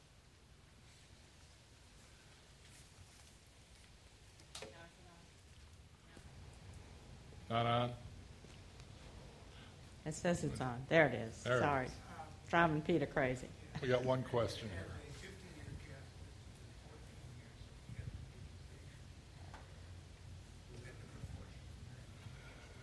I want to say something just before. 50-year Catholic with 14 years of Catholic education has a statement. Go ahead. Who had the good fortune of marrying the preacher's daughter. Catholicism has now turned into a cultural religion, much of which, for example, our Jewish friends also fundamentally some may just how they Jews. Most Catholics call themselves Catholics, are nominal. They are cafeteria Catholics at best. They're selective about the Yeah. sacraments they go. You guys hear that? Catholic churches, for the most part, with the exception of the Hispanic churches, well, are empty, with the exception of a few parishes. You go to the great New York parishes on Sunday, and Say some of that again, because they weren't hearing you. Use that mic. there's no attendance attendance That's not on. at many of the metropolitan churches. So there are no Catholic priests coming out of seminary. There's seminaries, by the way, for example, in the largest archdiocese of Chicago, last year graduated 4 preachers. 4 preachers. Really? When I got out of grammar school, you couldn't get in one. So the tradition that we're really looking at here, the people that we're encountering are, first of all, people who can't defend their faith. The things that you talked about today in equipping us to witness to Catholics, they don't even know. Yeah, that's right. Right. Those of us who grew up as Catholics have a lot of inside baseball thought processes. And the key problem that a Catholic has, in both a traditional and a current sense, it's a have-to religion rather than a want-to. All right? And there's gamesmanship, Neil, as you know, that always existed around the sacraments. You know, you selected the priest, for example, to go to his particular Mass, because he could get it done in 23 minutes. Didn't speak a homily. Yeah. All right? Et cetera, et I cetera. had a friend who drove 30 minutes to get to a 20-minute shorter Mass in New Orleans. So what we're really looking at is something that's really kind of a phenomenon. All right? We're trying to witness to people who can't defend their own faith. And obviously we have to be equipped from a gospel point of view. But the frustrating aspect of it is that because of the traditional regimes they grew up with, they're defensive about the indefensible. Okay? And it's really kind of tough in many particular instances that for them to overcome the fact, well, you know, I learned that this was the only church. You had to be a Catholic to be saved, et cetera, et cetera. And nothing out there has shown me that it's any better. So as we share our story with these particular people, we have to understand that, by the way, if they sat here today, a Catholic friend, they would have learned more about their faith, and you're trying to equip us to interact with them than they already knew. And so consequently, you can't get involved in disgusting things. That's right. Like purgatory. That's right. Right? It doesn't make sense. All right? You can't get involved in trying to argue about things of why do you worship Mary. That's what I was just about to say. All right. Okay. Because what you're really doing on that particular basis is you're putting them On the defensive. on the defensive in the context that they're not really able to explain the foundation of that. Yeah. So sharing your story, particularly, there's a lot of ex-Catholics in the room today. Yeah. And by the way, in many of the evangelical churches, because I spent some time in all these areas, 50% of the attenders are ex-Catholic. Yeah, we talked about that earlier. So what we're really saying on this particular basis is sharing your story is the most important thing that you can do, Yeah. whether you're an Well, ex-Catholic or not. I'm going to All right. get back to Jody and let her do that because she's going to help us do that. My point, with all of this wonderful information about the rules and regulations and how they came to be, is that's the fruit of the tree. Don't pick on the fruit of the tree. You know, go back. One of the early books I read on sharing with a Catholic said, always go back to the point with a Catholic. Did Jesus die for your sins? And they'll agree with you. Yes, he died for your sins. Well, he died almost 2,000 years ago, so which of your sins did he die for then? Well, he died for all of your sins. They know that. They know that. Keep going back to that point because God loves you, and he did it all. He did it all. We had a question earlier about a kid who knows his faith. He says, Jesus didn't die for all of your sins. He just died for the original sin of Adam, and that you still have to pay for your sins. Yeah, so. Well, but I agree with you. Sharing your story is probably the most effective tool you have with somebody that's Catholic, with somebody that's anything.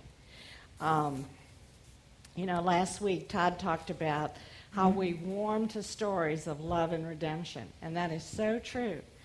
I train speakers for Stonecroft Ministries to give a 25-minute testimony, and I have them write it out, and then I work with them until we get it to where it's basically just 3 points. It's your life before Christ, how you came to Christ, and what a difference Christ has made in your life. You going to do that clicker? No, yeah, because I think we have 10 minutes left. Anybody here have kids that they have to get out of childcare? Over there. A couple of people. Okay. At 12 o'clock, if you want to go, just go. We're going to try and end at 12, but if we run a few minutes late, for the child care kid. Oh, you also have to take a minute before you go. Did you all pick up one of those evaluation sheets? Yeah, do Church it now would like before to we know. spoil everything. Okay, where are you? Okay. You sharing about your testimony? Yeah. You done? No. No. Okay, go ahead. Can you click my next slide? Yeah. Your life before Christ, how you came to know Christ, your life after. And you want to specifically deal with felt needs. And we all have them. We all want to be accepted. We all want to be loved. We all want to be secure. So talk about the areas that you can relate to in your life before you became a Christian about felt needs. Did you feel insecure? Did you feel less valuable than you should have? And then you're going to relate that, especially in a 2 or 3 minute testimony, to the work God did in that. I was extremely fearful. But now I have a peace, I have a security I didn't have before. So you want to, in between you're going to talk about how you came to Christ and how you developed a personal relationship with God. That's a key phrase. Deal with that. Take the time to write out your testimony. Several years after you become a Christian, you kind of lose sight of what it was that turned you towards Christ. Do you remember a specific verse? Do you remember a specific illustration that somebody used in your life? Share that with people that you're talking to. Maybe what were your circumstances like before you became a Christian? How did you become a Christian and relate to those? You're hardly ever going to lead anybody to Christ or share with somebody that doesn't have a felt need. And sometimes it's just a matter of getting to where that is. How will they express that?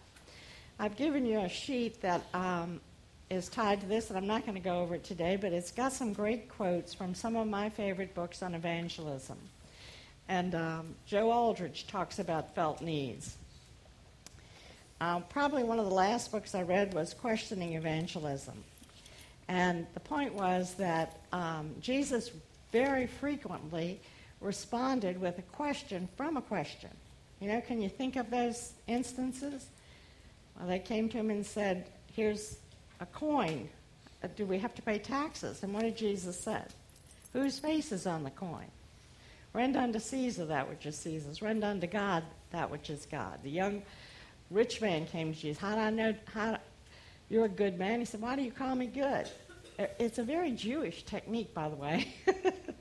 And I love the book because he went through illustration after illustration of how he drew people out in their questions. When you draw somebody out with questions, you're putting them on the defensive rather than letting them put you on the defensive. You say there's no God. Really? How'd you come to that conclusion? Just keep questioning, because you'll find at the bottom of that the felt need that they have. And that's what you want to address when you're sharing with someone. So you have a way to develop to present the gospel through the little Eventel system, but this is as valuable a tool as you'll ever have. Take the time to write out your story and put your key verse in it. Have that verse memorized if you don't have anything else memorized. Mine was Ephesians 2:8-9. My brother went through that verse and he said, Jody, salvation, being saved, is really a free gift received through faith. And it doesn't require any good works. And he read the verse again. And, driving home, I thought, if all I have to do to have heaven is to put my faith in Jesus Christ, I'm an idiot not to do that. And really, very flippantly say, okay, God, you can have this life. And it was a transforming moment in my life. And I got home and I turned to this man and I said, listen, I finally understood this, and I'm going to heaven, but you're going to hell. My first witnessing. And about a year later, sitting in church, my husband accepted Christ. But he always thought he was a Christian because he was a Catholic. I didn't know I was a sinner, which is really funny if you knew me like I know me. You know, loving ways to share your faith with Catholics. We're going to wrap this up in a few minutes, and we will. One of the best things you can do is invite Catholics to a Bible study with you, if it's just one-on-one, even if you have to get a Catholic Bible, you know, if they have a Catholic Bible. And apparently this is a great church that's inviting people to church. Yeah, invite people here. The book of the Gospel of John, the book of Galatians, the book of Hebrews are really intriguing books because they're talking about Judaism in the first century a great deal, and legalism. The Catholic Church can be called a legalistic church. It's got all these rules and regulations, things you have to do. When you examine Galatians and Hebrews, it's like lights go on. It's like, the Bible says that? The Bible says that? It's not what I thought it did. Share the reliability of Scripture. Talk about eternal security and assurance. Catholics don't know for sure they're going to heaven. I don't know Luis Palau says the new Pope, Pope Francis, is a Christian. He thinks he's a Christian. Does Francis have eternal security? Does he have personal assurance that he's going to heaven? If he says he does, he's sinning, according to his own dogma. I don't know what he believes. I hope he knows, because it's woeful to me that, and there are Christians in the Catholic Church.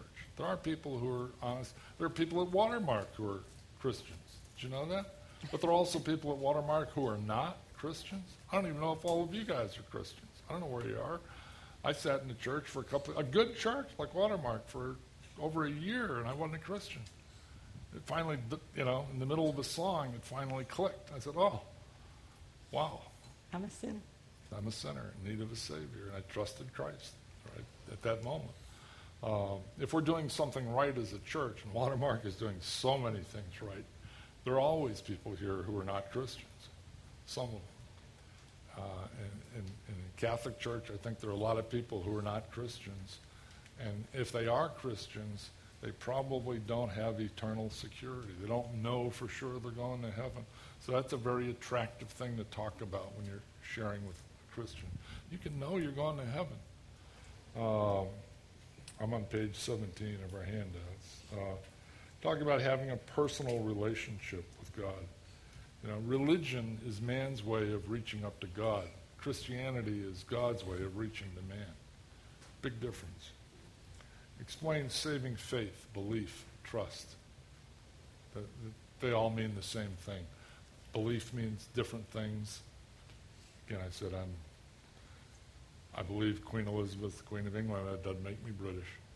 But I'm trusting, I'm resting, I'm in Christ to get me to heaven. Talk about the resurrected new life you have. That's a concept that isn't discussed in Catholicism, if they know anything about Catholicism.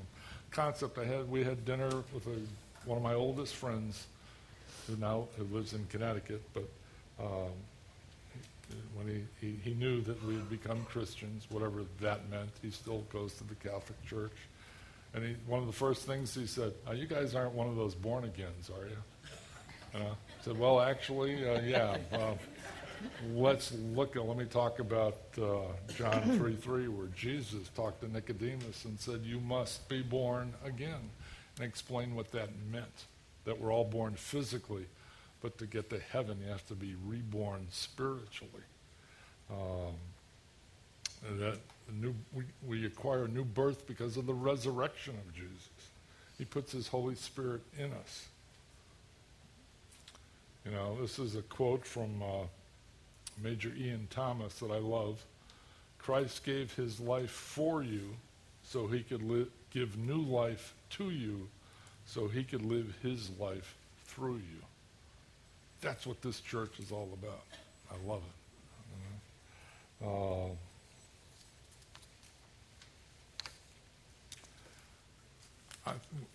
Why don't I'm going to hang around and answer, and Jody will answer questions, but let me close this in prayer.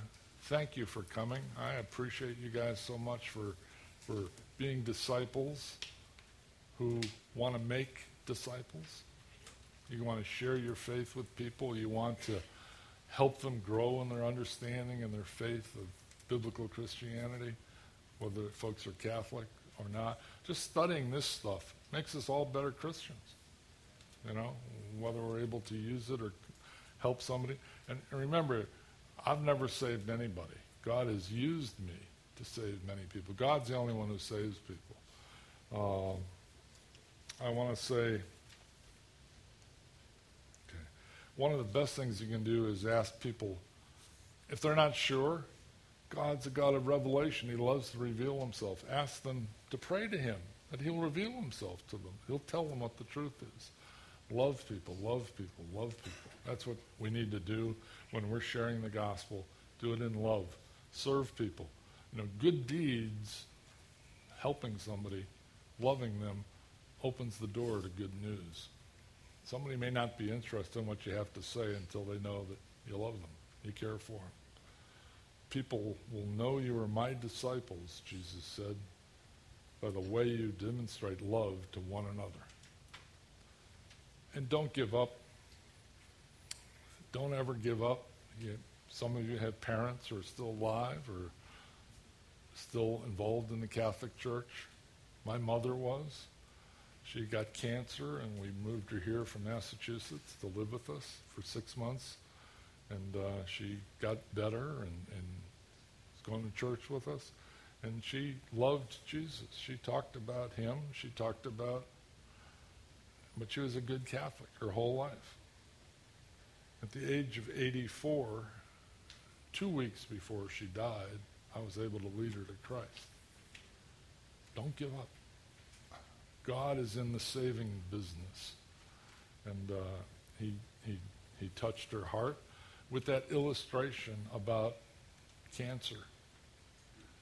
That if you had cancer and if I could take your sins, your cancer on my own body, I would. That's what Jesus did. He took your spiritual cancer so you could know for sure you were going to heaven. She trusted Christ that afternoon. And she died on Christmas Eve 2 weeks later and was immediately in the best Christmas she ever had. You know? Let me pray.